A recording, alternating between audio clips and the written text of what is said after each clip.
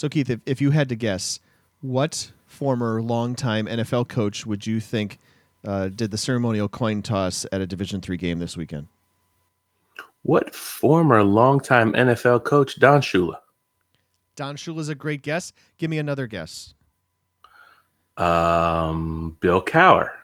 Okay, that's a really cool guess, too. Let's see. In the Don Shula mold, let's stay in the same division. Ooh, Raymond Berry. Is Ray Berry alive? Wasn't he the coach of the Patriots? I don't know who Raymond Berry is. I'm sorry. Bill Parcells. Bill Parcells will be good. It's the guy who Marv Levy. Marv Levy. There you go. See? Marv Levy. I don't know if I would have gotten Marv. I probably would have gone Don Shula out of the gate too, since he's got a stadium named after him. But if you know how much Marv Levy seems to love Division III football, you probably would have gotten to him eventually, like you did. Now, let me ask you this: where do you think he did the coin toss? Coe College. Good guess. Give me one more. Buffalo State. Aurora. Oh, yeah. Okay, I see it. When Don Beebe needs a drop on this podcast, we certainly going to drop his name a lot, apparently. Will it be the Leon Lett play? Don Beebe. Don Beebe. Don Beebe caught him from behind. Don Beebe caught him from behind. No, there's no drills for that. That's something that's your character. Don Beebe. Don Beebe. Come on, no. I think most people know what you're referring to. Football fans, it's now time for the D3Football.com Around the Nation podcast. Here are your hosts, Pat Coleman and Keith McMillan. It's the D3Football.com Around the Nation podcast. This thing we do twice a week, talking about the largest division of college football. And we welcome you to podcast number 248, the one with all the fourth quarter touchdowns. It's our podcast for October 7th of 2019. I'm the executive editor of D3Football.com, Pat Coleman. And I'm Keith McMillan, the former player and former Around the Nation writer that joins Pat on every podcast. Almost. I was going to say, I'm fairly certain there was a contract involved between you and the National Committee Chair, Jim Catanzaro. That then, like, the very next podcast you didn't follow up on, more or less. I don't think it was the very next podcast, but a man is entitled to an occasional break. I'm at like 244 of 248. That's a pretty good average. What will be my passing efficiency? What I really need to do, and maybe we should do this for the off-season podcast, if I could find someone else to do the producing, I would be so much happier about the fact that we're starting this at midnight Eastern time. But it's only 11 Central time, so you're kind of an hour ahead of me. I'm exactly an hour ahead of you, but it's not helping me out a whole lot. But it was a great week 5 of Division III football. We'll talk about the big win for Texas Lutheran over Hardin-Simmons. We'll get that a little bit later. UW-Eau Claire couldn't keep its magic going for a second week. Close games for a bunch of teams in the middle of the rankings. A loss for Hobart. We'll talk a bit about that. And, of course, Keith, things that happen right after we record podcasts, but before we release them, often involve St. Thomas and their conference and Division III, and we'll have to talk about that in just a minute. But I want your real quick thumbnail response to the thought that St. Thomas could leave Division III altogether. Well, yeah, I don't think it's their choice, and their options are rather limited because there aren't too many low-level conferences, I guess, for lack of a better way to put it, that would accept a team that's got kicked out of one of the best conferences in Division III for being essentially too good, and that's probably more across all sports than in football, but certainly some of the football numbers, the 97s and the 84 zeros had something to do with it. We thought the WIAC might make a good fit, and we thought maybe even St. Thomas was inadvertently serving up an argument for itself to be in the WIAC when it lost last week to Wisconsin-Eau Claire, and showed that it would be fairly competitive with middle of the road programs in that conference. But it got an invite from the Summit League, and then there was some speculation, I guess, too, that the Pioneer League would be a good fit as well. So the strange thing, I think, for us from where we sit is we've never seen we see conference movement all the time, but we've never seen a team jump from D3 straight to D1, and they even have to apply for a waiver to do so. Keith's definition of a thumbnail sketch is different than mine, but that is okay. We got to get right in here and remind you that this podcast is sponsored by Gotta Have It, our friends at GottaHaveItFanFoams.com. These are the guys with the officially licensed 3D foam fan wall signs for 5 Division III schools, 4 national semifinalists from last year, Mount Union, Mary Hardin Baylor, UW Whitewater, Johns Hopkins, and also East Texas Baptist. The Division I service academies, these things that look great on the wall, they're easy to put on the wall, and they just kind of look real sharp. Thumbnail sketch, they are sharp. Keith's thumbnail back down to a more standard size. Layers of laser cut true color foam stacked thick to create this 3D effect. You can hang them on your wall. You can have them at the tailgate. They look really sharp. Keith would say, if he were longer winded, that it's like a fathead except 3-dimensional, and that's pretty cool. So go to GottaHaveItFanFoams.com to see what they have. It. And if you are a person who's in charge of the Alumni Association, or you're someone who's in charge of marketing, look into getting this for your Division III school, because it is possible, it is cool, and we want to see it on GottaHaveItFanFoams.com. Keith, big day, big night in Division III. Obviously on Saturday, and when you have more than 110 games, it's hard to not have something that's pretty awesome. I had to step away from Division III for a little while during Saturday evening, and I come back to try to finish up, wrapping up the wrap-ups on the website and getting the info out for the top 25 voters and working on my own ballot. And I'm just kind of scrolling down the scores to make sure nothing crazy happened on Saturday night. And I didn't get very far, because right there on the line where we're talking about the number 6 team in the country, that's Hardin Simmons, they lost to Texas Lutheran on some pretty crazy plays that we'll talk about a little bit later. And then, of course, Little Brass Bell and lots of other things that happened on Saturday. Yeah, I mean, something crazy is bound to happen when you have that many teams in action. But it's been the past couple of weeks now where we have a top 10 team going down. And in the case of North Central, it was against another top 10 team, or at least a highly ranked team. And that's not as much of a surprise, but the Hardin Simmons result certainly came as a bit of a shock. Pat, my Saturday was like similar to yours in one respect, in that the North Central Wheaton game kicked off at 2:00 Eastern. So I guess that's 1 your time. Mm-hmm. And all the chatter, we have a way that we keep in touch, you and I and Greg and Frank and Adam and Ryan on game days. And some of us participate more than others, but I was sort of lurking more than participating on Saturday, and a lot of chatter in the channel about Brock Rudder and North Central's performance offensively early in that game. And as I was the person who was out on the limb for Wheaton in the quick hits picks on Friday, I thought, man, there goes my pick. And sure enough, Wheaton did what it has done now for the past several seasons in games against North Central. Play really well in the second half. The defense stepped up, and then Wheaton was able to put some points on the board, pulled that one out 35-21, and shook up the top 10 a little bit. Yeah, as people were talking about quick hits, and it was even mentioned on the air on the Wheaton broadcast, it occurred to me that I probably misinterpreted the question. What I took that question to mean was, is it going to be more of a high-scoring game or a low-scoring game? Now, it turns out I'm probably kind of wrong either way, and going if I was apparently picking North Central to win, that didn't happen. And if I was picking a high-scoring game, I don't know, in Division III these days, 35-21, an average of 28 points per team is probably not particularly high scoring anymore. No, I think that's high end, middle of the road, high middle.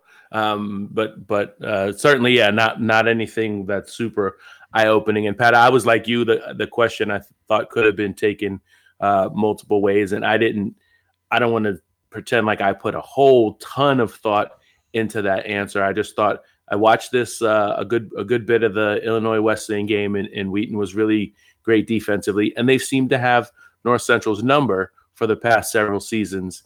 And as great as Brock Rudder has been, as great as that offense, particularly the offensive line for North Central has been, for some reason, Wheaton just has them figured out.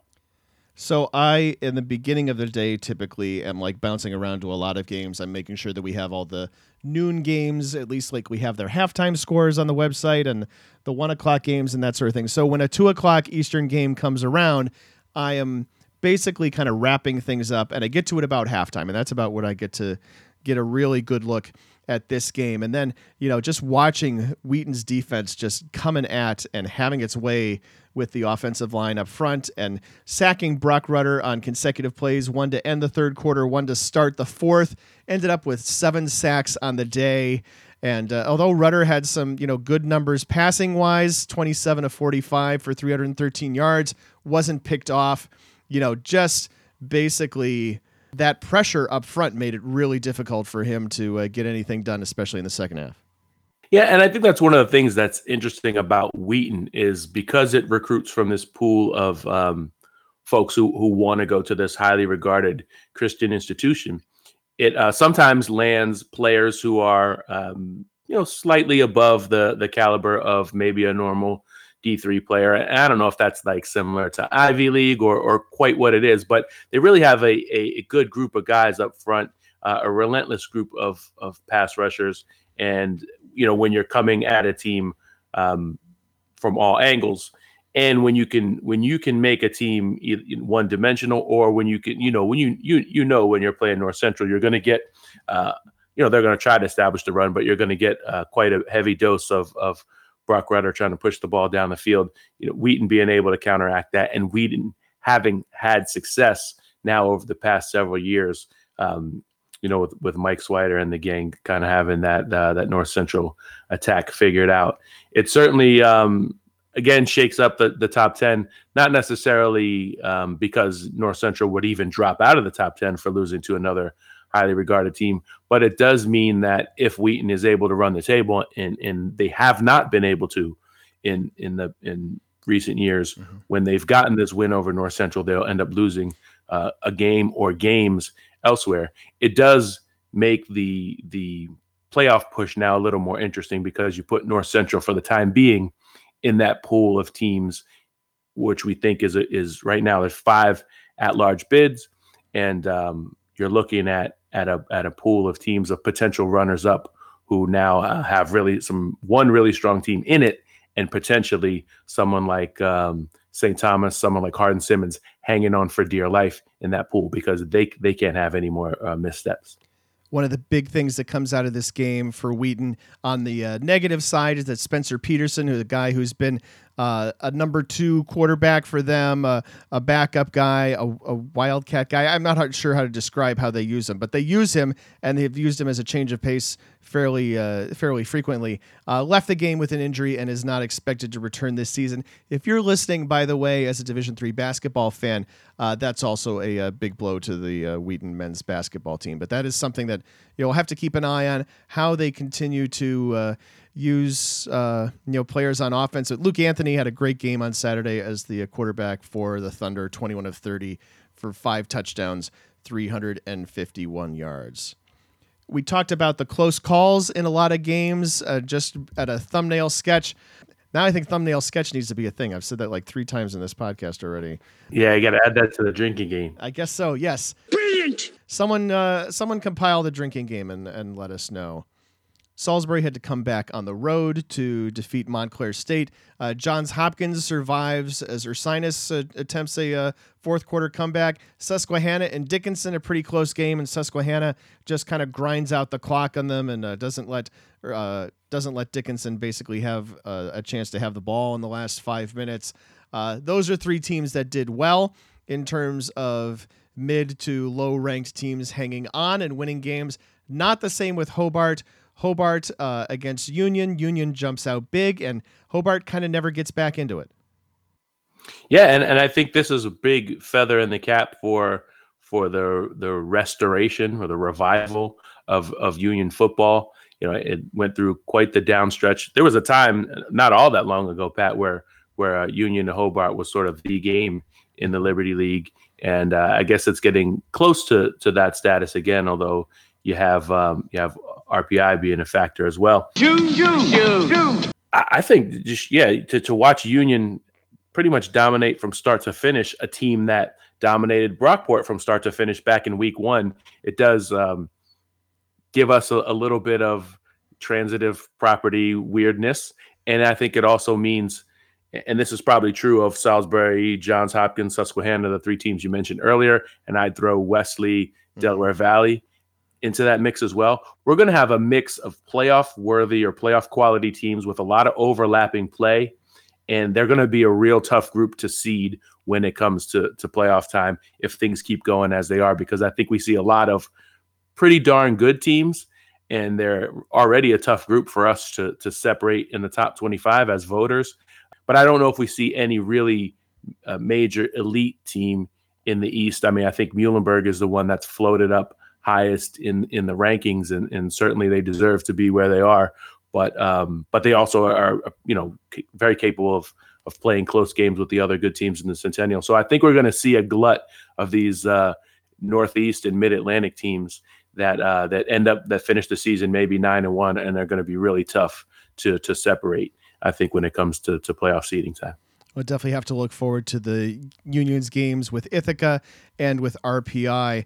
Union wins 23-7. Frank Rossi of In the Huddle was there, and he chatted with a handful of people for us. First, you'll hear Jeff Behrman. He's the head coach, and then you'll hear quarterback Will Bellamy and running back IK Irabor. Yeah, I think, first off, Kevin does a great job with Hobart and that program and their players. I got a lot of respect for him, his coaching staff, and his players. They do things the right way. And, I think anytime you can beat another good program, it's a good feeling for you. But I try not to think of the past as much. You try to learn from the past as much as you can. But I will say that there was a moment there where I did think, wait, this is what it was last year. So we got to just make sure we stay focused. So absolutely, it definitely creeps in. IK, with the assistance of Will to a certain degree, but especially the offensive line, let's just talk about that grouping, that 7 of players, which is more than 7 because obviously you switch out from time to time. But those guys today really played their butts off, it seemed like. IK with 188 yards and Will with no interceptions and ran the ball himself a little bit. Mm-hmm. Give me the accolades that you have for them. You're probably one of their worst critics during the week during film study, but today you got to feel pretty good about what they did. I feel great, and you said it with the O-line, the tight ends. I mean, they do the dirty work. They definitely, get us. They're the engine. They get us going. They get us rolling. And IK and Will get a lot of the credit, and Andre gets a lot of the credit as well.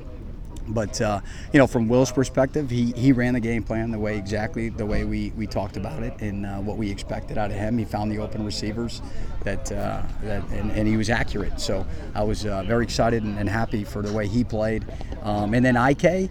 He's a special talent, and I think we were rotating the backs a little bit at the beginning, but there was just a gut feeling that I felt like, IK is hot a little bit right now, so let's just keep feeding him. Good job. Yeah, thank you. So, we were able to, just really, the game plan was to run the ball and to play action here and there, and I think we only dropped back one time, the guys up front allowed us to stick to that game plan and do that.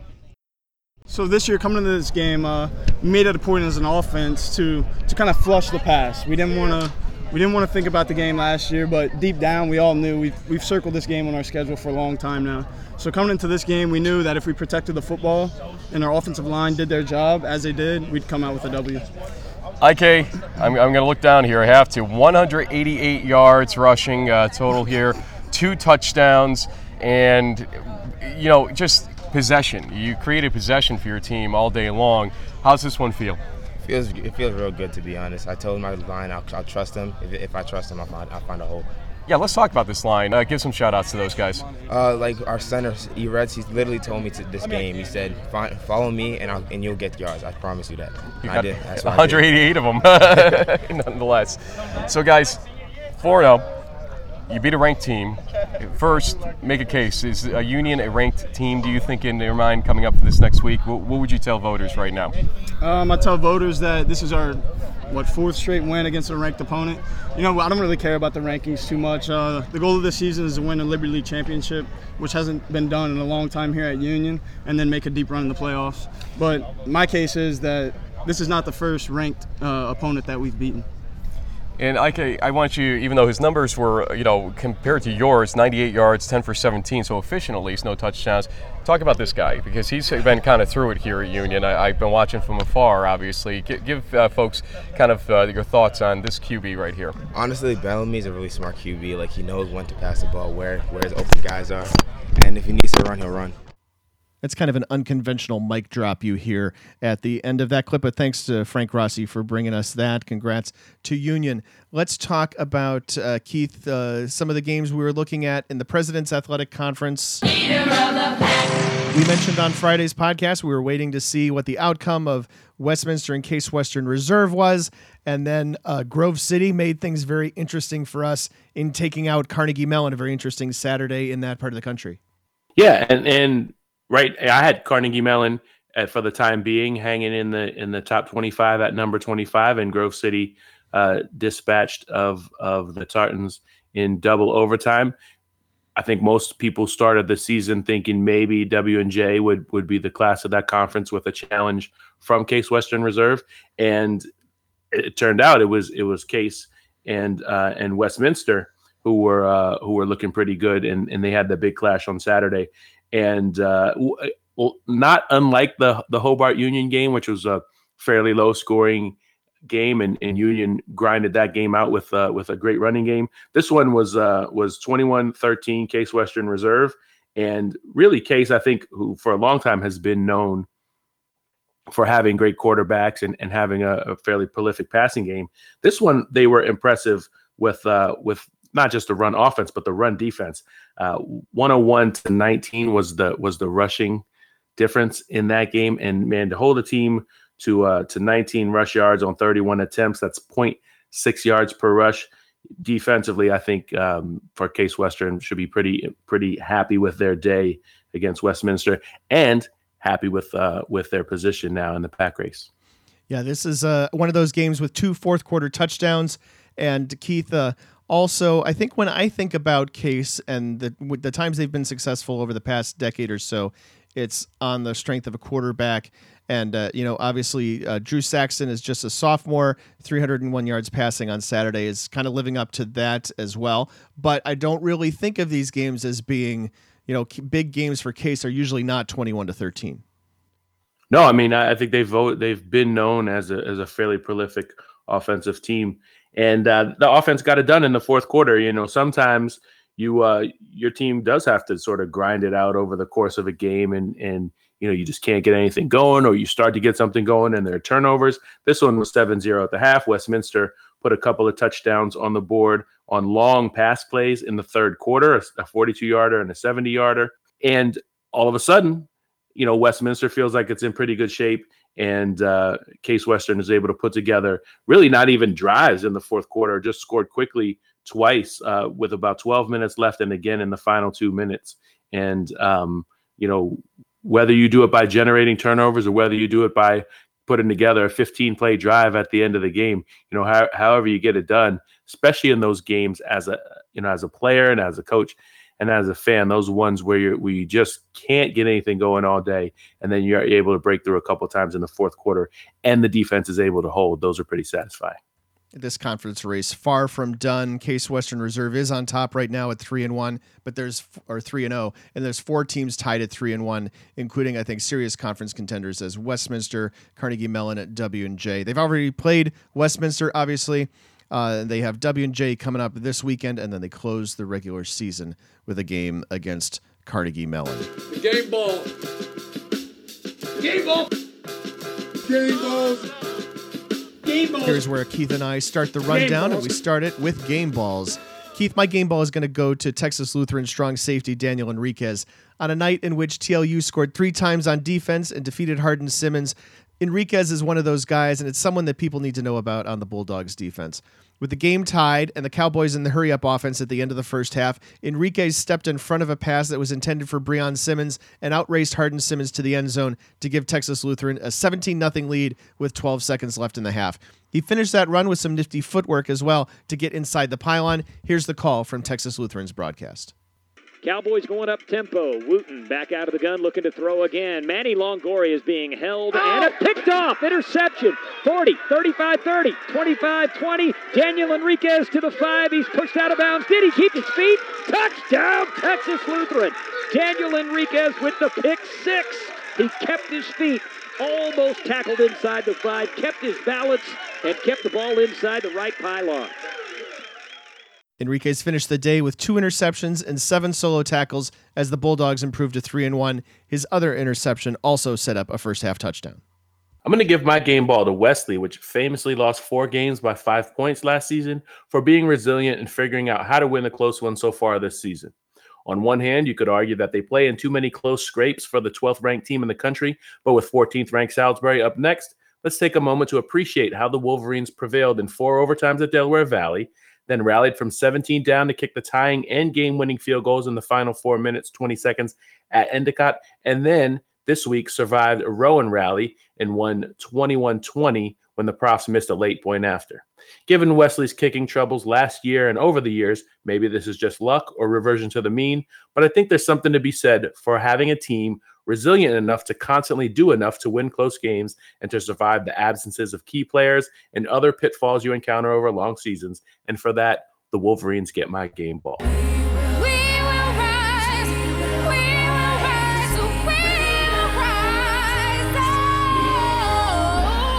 Time to talk about our teams on the rise, teams gaining ground or who should gain ground in the top 25. And Keith, for me, that team this week is Hendrix. We've talked about the Warriors a little bit on this podcast this season, remembering that they got Miles Thompson back. That's a 2017 first team All-South region guy at quarterback. Having a guy like that has certainly helped in a 4-0 start, and that 4-0 start includes a Week 2 win at Texas Lutheran. And of course, Texas Lutheran won at Hardin-Simmons, improved to 3-1, if you can remember back to 45 seconds ago. Hendrix is unbeaten right now. They have a win that looks even better this week, and they got a couple votes on my ballot and a handful on others as they head into next week's showdown at Berry. And since Hardin-Simmons beat Trinity, voters who follow result threads like that are obligated to vote for Hendrix before Texas Lutheran, then Hardin-Simmons, and then the Tigers. Meantime, I think our listeners might expect Wheaton to be a riser, but most voters were pretty high on the Thunder before the win over North Central. I only had to move them from 7 to 5 this week, and there are 5 voters who have Wheaton ranked even higher than 5. So my riser this week is St. Thomas, up 5 spots from 22 to 17. Keeping the Tommies at 22 last week was a bit of a compromise for me between losing to unranked Wisconsin Eau Claire, but outgaining them 479 to 205, and falling a 2-point conversion shy at the end. I don't think dropping the Tommies out entirely at that point would have been too harsh. The wins were against Trinity International and Hamlin. In comes a 2-2 Concordia Moorhead team that has held its own in losses against Wisconsin Lacrosse and UW Whitewater, and voters want to see how the Tommies bounce back. They must have had a heck of a week of practice or a great game plan, because they look like a ranked team again in smashing the Cobbers 51-6. Other voters like the Tommies even more than I do, since they're at number 11 overall this week, and I think voters are presented a similar situation as we watch Hardin-Simmons going forward following a loss. You know, for the record, and I was reminded of this a few years ago, St. Thomas has never lost to Concordia Moorhead under Glenn Caruso. But let's talk about the poll mechanics here a little bit, obviously, since we're talking about the top 25. We saw this a couple weeks ago when, you know, Mary Hardin-Baylor lost a bunch of number 1 votes, and then, hey, they looked like Mary Hardin-Baylor again, got one of them back, have been smashing teams. I think there's definitely, let's say, a mentality among some voters that would say, okay, so you look bad this week, but if you look like yourself again, I'm just going to forget that thing happened. And it seems like that's probably a little bit of what happened here with St. Thomas. I would say so. I also think that St. Thomas ahead of Wesley, considering, you know, Wesley is unbeaten, but you talk about all those scrapes. I know you talk about them as positives. I don't really see it that way. I think that this is like it has been a lot of times. It's a leading indicator of a team that is going to stumble at some point, because they should be blowing out Endicott and they should probably be blowing out Rowan, and they haven't done either of those things. I mean, I think that's a perfectly valid argument. I think for this particular Wesley team, I view that as getting over the hump they couldn't get over last year. Whereas if you were giving me that same set of results for, say, Bethel, a team, maybe I wouldn't view it as such a need or such a positive, but it's certainly part of the reason why top 25 voting is a bit of an art, a bit of a science. I think we at one point tried to create the word art science on a podcast. You do have to go with your gut sometimes. And I think the cool thing is when we take 25 votes in the ballot, a lot of times it evens out those gut feels. And but when you look deep at the spread, most of us have the same teams around the same spot in the poll. So I think we're all right now maybe giving teams like Wesley, Linfield, St. Thomas, Hardin-Simmons, the benefit of the doubt from their name recognition, whether they've lost a game or whether they've had a close call. St. John's had a close call in week 1. But I also think over the course of a season, most even really good teams have one or two of those. We saw Mary Hardin-Baylor have one of those a couple of weeks ago, and then this week, they win whatever it was, 65-0. So, it does happen. I think you're right. When it happens a couple of times, you start to look at it as, maybe portends something bad. I keep pushing people who ask about poll mechanics on Twitter to listen to the podcast because we do talk about this stuff, and I do think it is useful. That wasn't flying. That was falling with style. My team that will take a fall in the top 25 is UW La Crosse. Eagles fell from number 16 to well out of the top 25 after the 38-20 loss at UW Platteville on Saturday. That's maybe a bigger fall than one would normally see after losing to an undefeated team on the road, but the voters had already forgiven, so to speak, one La Crosse loss when UWL lost at Dickinson State in September. Dickinson State, an NAIA program, currently 4-1, but does not play in one of the NAIA's strong conferences. Platteville more or less swaps spots with La Crosse, and La Crosse falls out of the poll. My team taking a fall is Hardin-Simmons. North Central's loss to Wheaton, a fellow top 10 team, seems forgivable, but the Cowboys falling to unranked Texas Lutheran has us wondering whether the Bulldogs are really good this year or Hardin-Simmons is falling back to the pack. We might not find out much about the Cowboys until the Mary Hardin-Baylor game on October 26th, since they have a bye and then Belhaven. I can see voters not dropping the Cowboys completely out of the top 25 since the 3 defensive touchdowns from the 5 turnovers Texas Lutheran generated seems an occurrence unlikely to repeat. The stars at night are big and bright. Deep in the heart of Texas. But you do have that string of wins we mentioned above to consider. Perennially ranked teams, as we just mentioned, like Hardin-Simmons, St. Thomas, Linfield, John Carroll, Johns Hopkins, they seem to get the benefit of the doubt after losses, and we'll find out soon if Hardin-Simmons deserves it. For my off-the-beaten-path highlight, I am headed to the Northwest Conference, where conference play got into full swing in Week 5 for the first time this season. Puget Sound kicked a short field goal in the final play of regulation to tie the game at 17 and send it into overtime, then scored in its half of overtime to take the lead. George Fox had no trouble getting into the end zone, scoring 2 plays later, bringing up the conversion attempt. And here's how that went from the Puget Sound Athletics broadcast. Jason Santoni has not missed an extra point all season long. You can hear the Baker Stadium faithful making as much noise as they can. Good snap. Good hold. The kick is on its way. No good! UPS wins! 24-23! The extra point was wide right! And the Loggers will win their Northwest Conference opener by a point, 24-23. An absolutely incredible game this afternoon at Baker Stadium.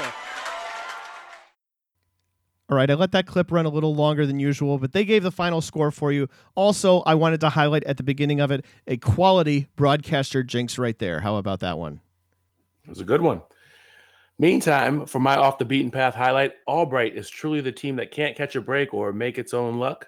But the Lions darn sure played a game worth highlighting, although it was FDU Florham that prevailed 50-45. The Lions went 65 yards and 13 plays to score with 20 seconds left. They go for 2, complete the pass, take a 45-44 lead, and finally, it seemed, we're about to break this 14-game losing streak. Albright's first 3 games were Salisbury, at Mary Hardin-Baylor, and Delaware Valley, all of which are ranked in the top 15 as we speak. So faced with mere mortal competition, finally the Lions are going to deliver victory. But pick a cliche, play all 60 minutes, it's not over till it's over, something like that. Albright squib kicks to avoid the kickoff return, setting FDU Florham up on the 49-yard line. The Devils run 3 plays with 2 completions to set up one final shot. Remember, they only had 19 seconds to work with. From 31 yards out, Anthony Caserta finds DeMarcus Price, who, according to the game story on the FDU website, caught the ball with 2 defenders on him and bowled across the goal line as time ran out. Pat, if we still did play of the week, this would be a shoo-in. Meantime, Albright, which was a 10-win team in 2015 and an 8-win team in 2016 and 2017, continues its rough stretch. But the Florham guys will remember this one forever. They'll remember it even better coming up in just a couple of minutes, that's for sure. We got more to talk about that game. Surprise! My most surprising result this week comes from the MIAA. That probably makes people think I'm talking about the 51-0 game, but that wasn't the most surprising to me. Okay, margin of victory was, I'm not going to lie. But the most surprising outcome to me was Alma winning at Albion 32-28. The Scots scored 19 points in the fourth quarter. There's more of those fourth quarter touchdowns to rally and win. And it seems like we've had a number of teams scoring 3 times in the fourth quarter this year to win. Alma did it by forcing 2 fourth quarter turnovers, the second of which allowed the Scots to run out the clock. It was just their second win against Albion in the past 9 years. And at 3-1, Alma has already exceeded its win total from all of 2018. Are there more good fourth quarter cliches besides play all 60 minutes? That's why they play the game. Is that a good one? You play to win the game. I don't know. All right. My most surprising result came from one of Week 5's 4 double overtime games. And it wasn't so much Millsaps beating Center after finishing regulation tied at 10. That was the stunner. It was that it marked the 3rd straight loss for the Colonels by scores of 20-13, 20-13, and now 20-17 in double overtime. Defeats that must be agonizing for a Center team that was getting top 25 love at the start of the season.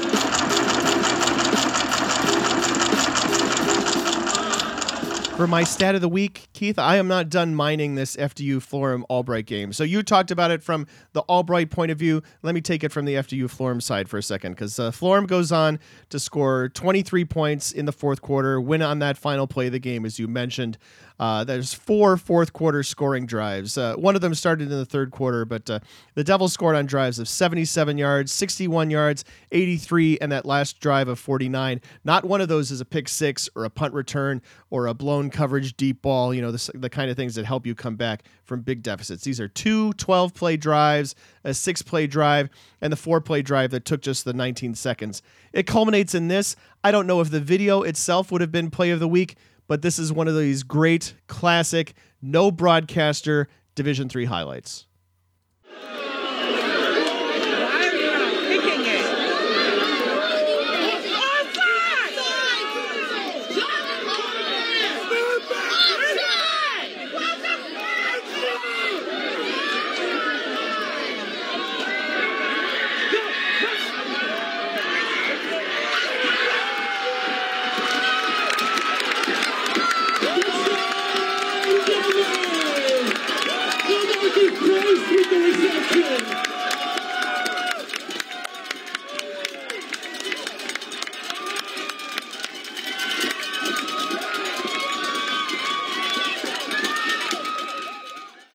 This is another one of those clips which has it all. You have someone asking right at the beginning of the clip why they aren't lining up to kick a field goal. That's a 48-yard field goal. It would have been in Division III. Those are no gimmies. You have people who are presumably parents and then kids later complaining that offside wasn't called when an Albright player jumped before the snap and then got back onside well before the snap came.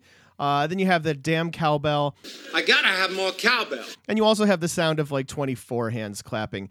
Keith, some football rules are hard to follow. I get that. Offside is not one of them. I agree. I mean, especially on Sundays, the more you watch the NFL, the more confusing it gets. Your eyes will tell you it's a catch or it is pass interference, or now you can review these things.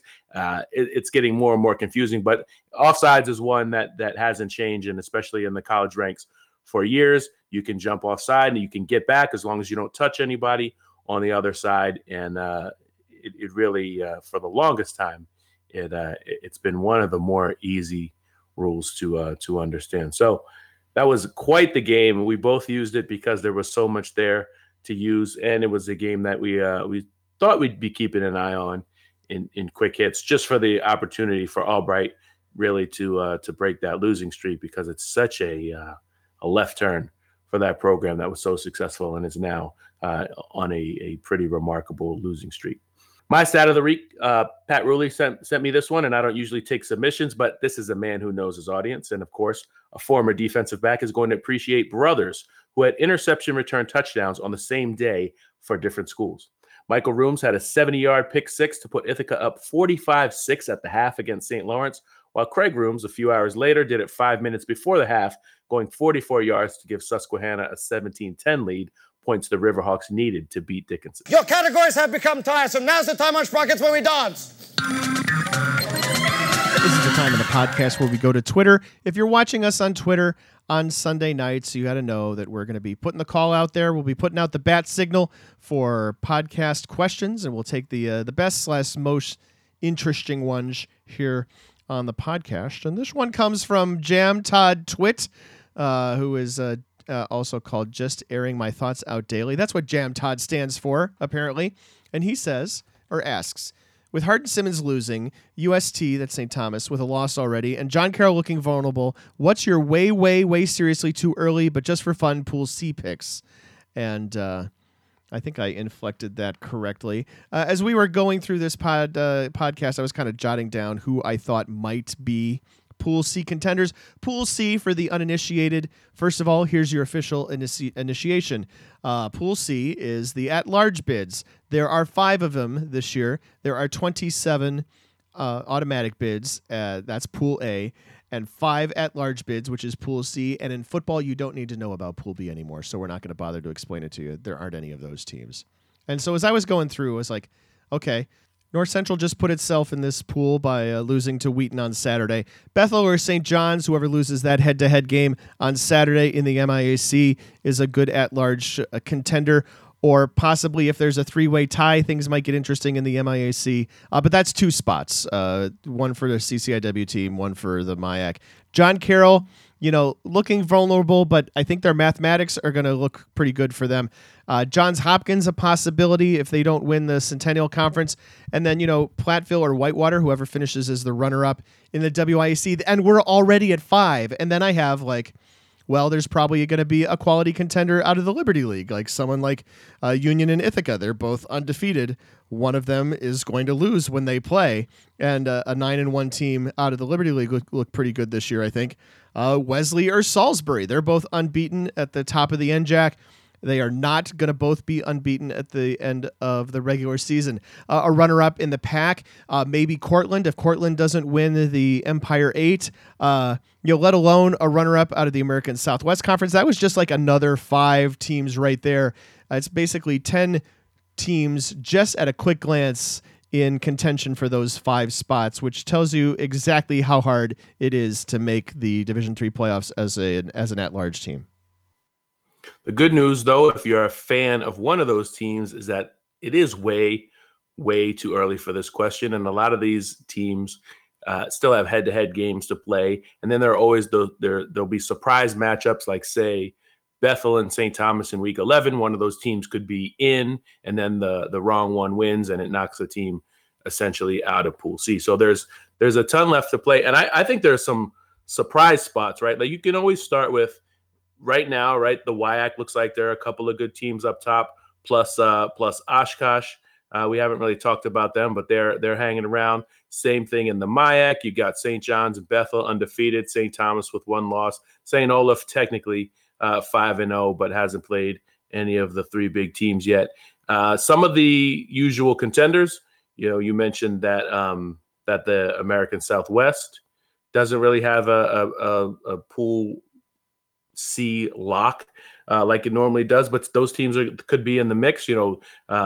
Just Texas Lutheran, Hardin Simmons still have to play Mary Hardin Baylor. But I think there are going to be some oddball conferences, or maybe that's not the right word for it, but maybe some unexpected ones that could come into the mix too as well. Like say Simpson beats Wartburg, and then Wartburg finishes 9-1. Simpson finishes 9-1. You may have a Wartburg team or Central as a team where they may not have the great, what am I looking for? A pedigree from the 21st century? Sure, but the results over regionally ranked opponents. Oh yeah. Which will when we get further in the season, we'll tell you, listeners, for those of you who aren't familiar, about the 5 main playoff criteria. There'll be head-to-head, common opponents, winning percentage, results against regionally ranked opponents, and strength of schedule. And basically, it comes down to those last 2 in a lot of cases, because the teams in the playoff pool will have the same winning percentage, 9-1, and they won't have common opponents or head-to-head games.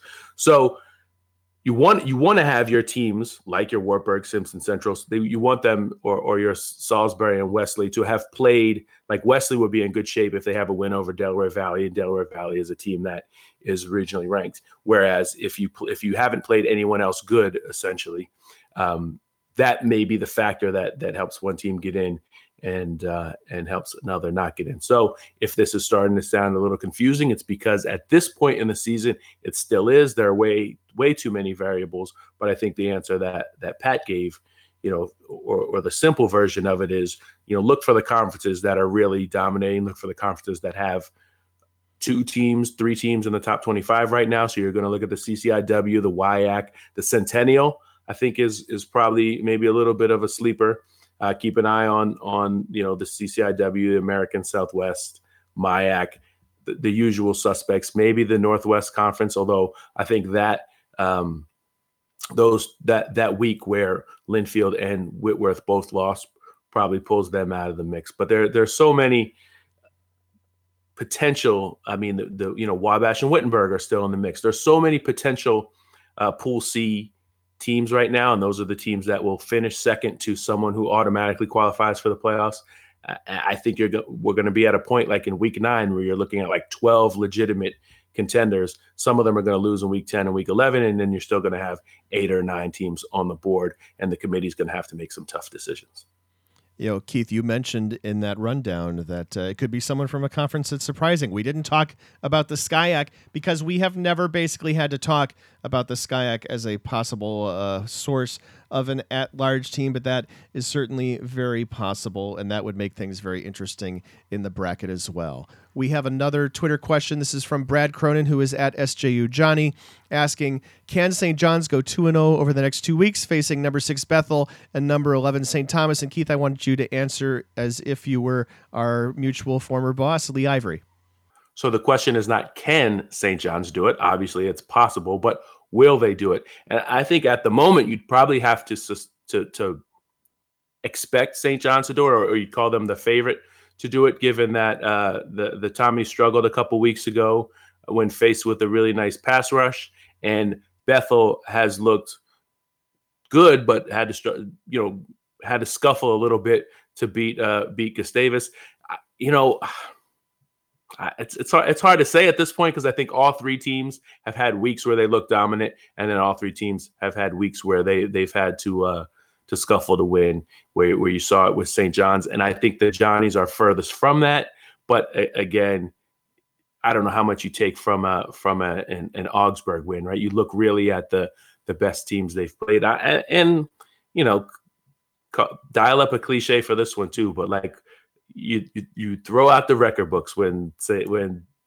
John's and St. Thomas meet, right? Like weird things have happened in that matchup where you expect a high scoring game and you get 12-9, or you get weird finishes. You get dominant performances by one team when you thought it was going to be a close one. So I don't know that we can say for sure. But I think if I was a betting man, I would say that the Johnnies have looked pretty good, have gotten progressively better since week 1, and that you'd expect them to go 2-0 over the next 2. But the 3 teams I think are close enough where any outcome is foreseeable.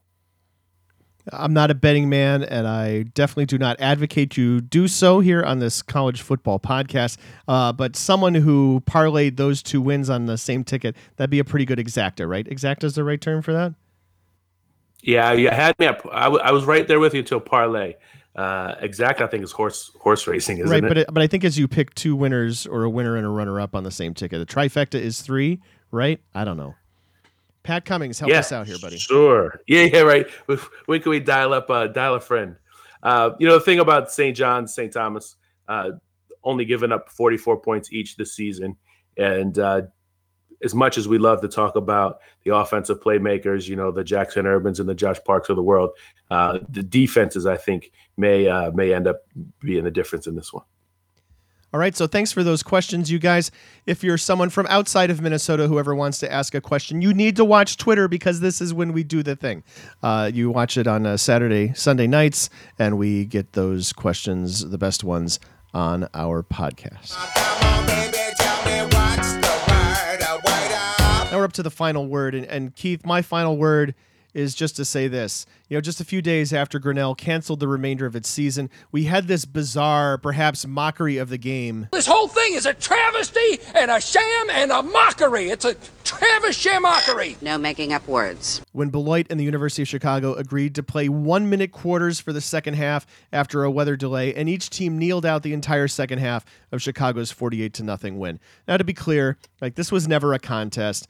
The Maroons averaged 10.8 yards a snap, and they were already spreading the ball around to anyone and everyone, with 11 players catching passes in the first half. But man, I'd have to think that a college football game should consist of more than 32 minutes before it can be considered official. And I mean, imagine if you're a second or third string player on one of those teams, you'd like to get in that one. But weather delay, I mean, I imagine there are reasons for why they did it. It's been a bizarre couple of weeks, Pat, from a referee getting shot with a cannon that a fan brought to a game, to teams folding up, to teams getting invited to D1, to something like this. I mean, there are all kinds of strange things going on. Dogs and cats living together, mass hysteria. I think what the parallel, and you mentioned Grinnell there at the beginning. Grinnell was down to 28 players when it decided that it wasn't going to play out the rest of the season, and Beloit, not quite that low, but certainly overmanned. My last word, I'll keep it simple. Whitworth dropped 82 points on Willamette in the first game back after the Chapman loss. Dang, you mad, bro? And this was D3Football.com Around the Nation podcast number 248, season 13, episode 10, released on October 7th. Of 2019. Thanks for listening, and keep an eye on the rest of our coverage throughout the week. If you like this podcast, there's things you can do to show us how you like the podcast. You can rate it in Apple Podcasts, Google Podcasts, Stitcher, Spotify, iHeartRadio, all the places where podcasts and other sorts of things are available. That sort of thing will help other football fans find it. And we like good ratings too. It reminds us that people are listening. You can also leave comments for us on the blog page. I should say, we also know people are listening because we have metrics and stuff like that, but it's also good to know these other things. You can reach us to talk more about Division III football on Twitter using the D3FB hashtag. I'm at D3Football. Keith is at D3Keith. We have a message board devoted to Division III sports. Did you know you can join the conversation by registering to post using a legitimate email address at D3Boards.com, and also you can follow D3Football.com on Facebook. The executive producer of the Around the Nation podcast is Pat Coleman. Production assistance on this episode provided by Frank Rossi and Dave McHugh. Thanks to, of course, also to Texas Lutheran and FDU Florham and Puget Sound, whose highlights and clips we use in this edition as well. Our theme music is by DJ Mentos, along with a lot of the other music we use in this podcast, and you can find his stuff at djmentos.com. Thanks to the guests, Jeff Behrman, Will Bellamy, and IK Irabor for their time on this edition of our show. And of course, thanks to the creator of Around the Nation on D3Football.com and my co-host, Keith McMillan. This bizarre kind of way of just mispronouncing lots of weird words this week, like dot. D3Football.com. Oh, I didn't think it was that weird. The words you mispronounce are perfectly normal words. There'll be a time to look at all this stuff and to reflect, but now's not the time.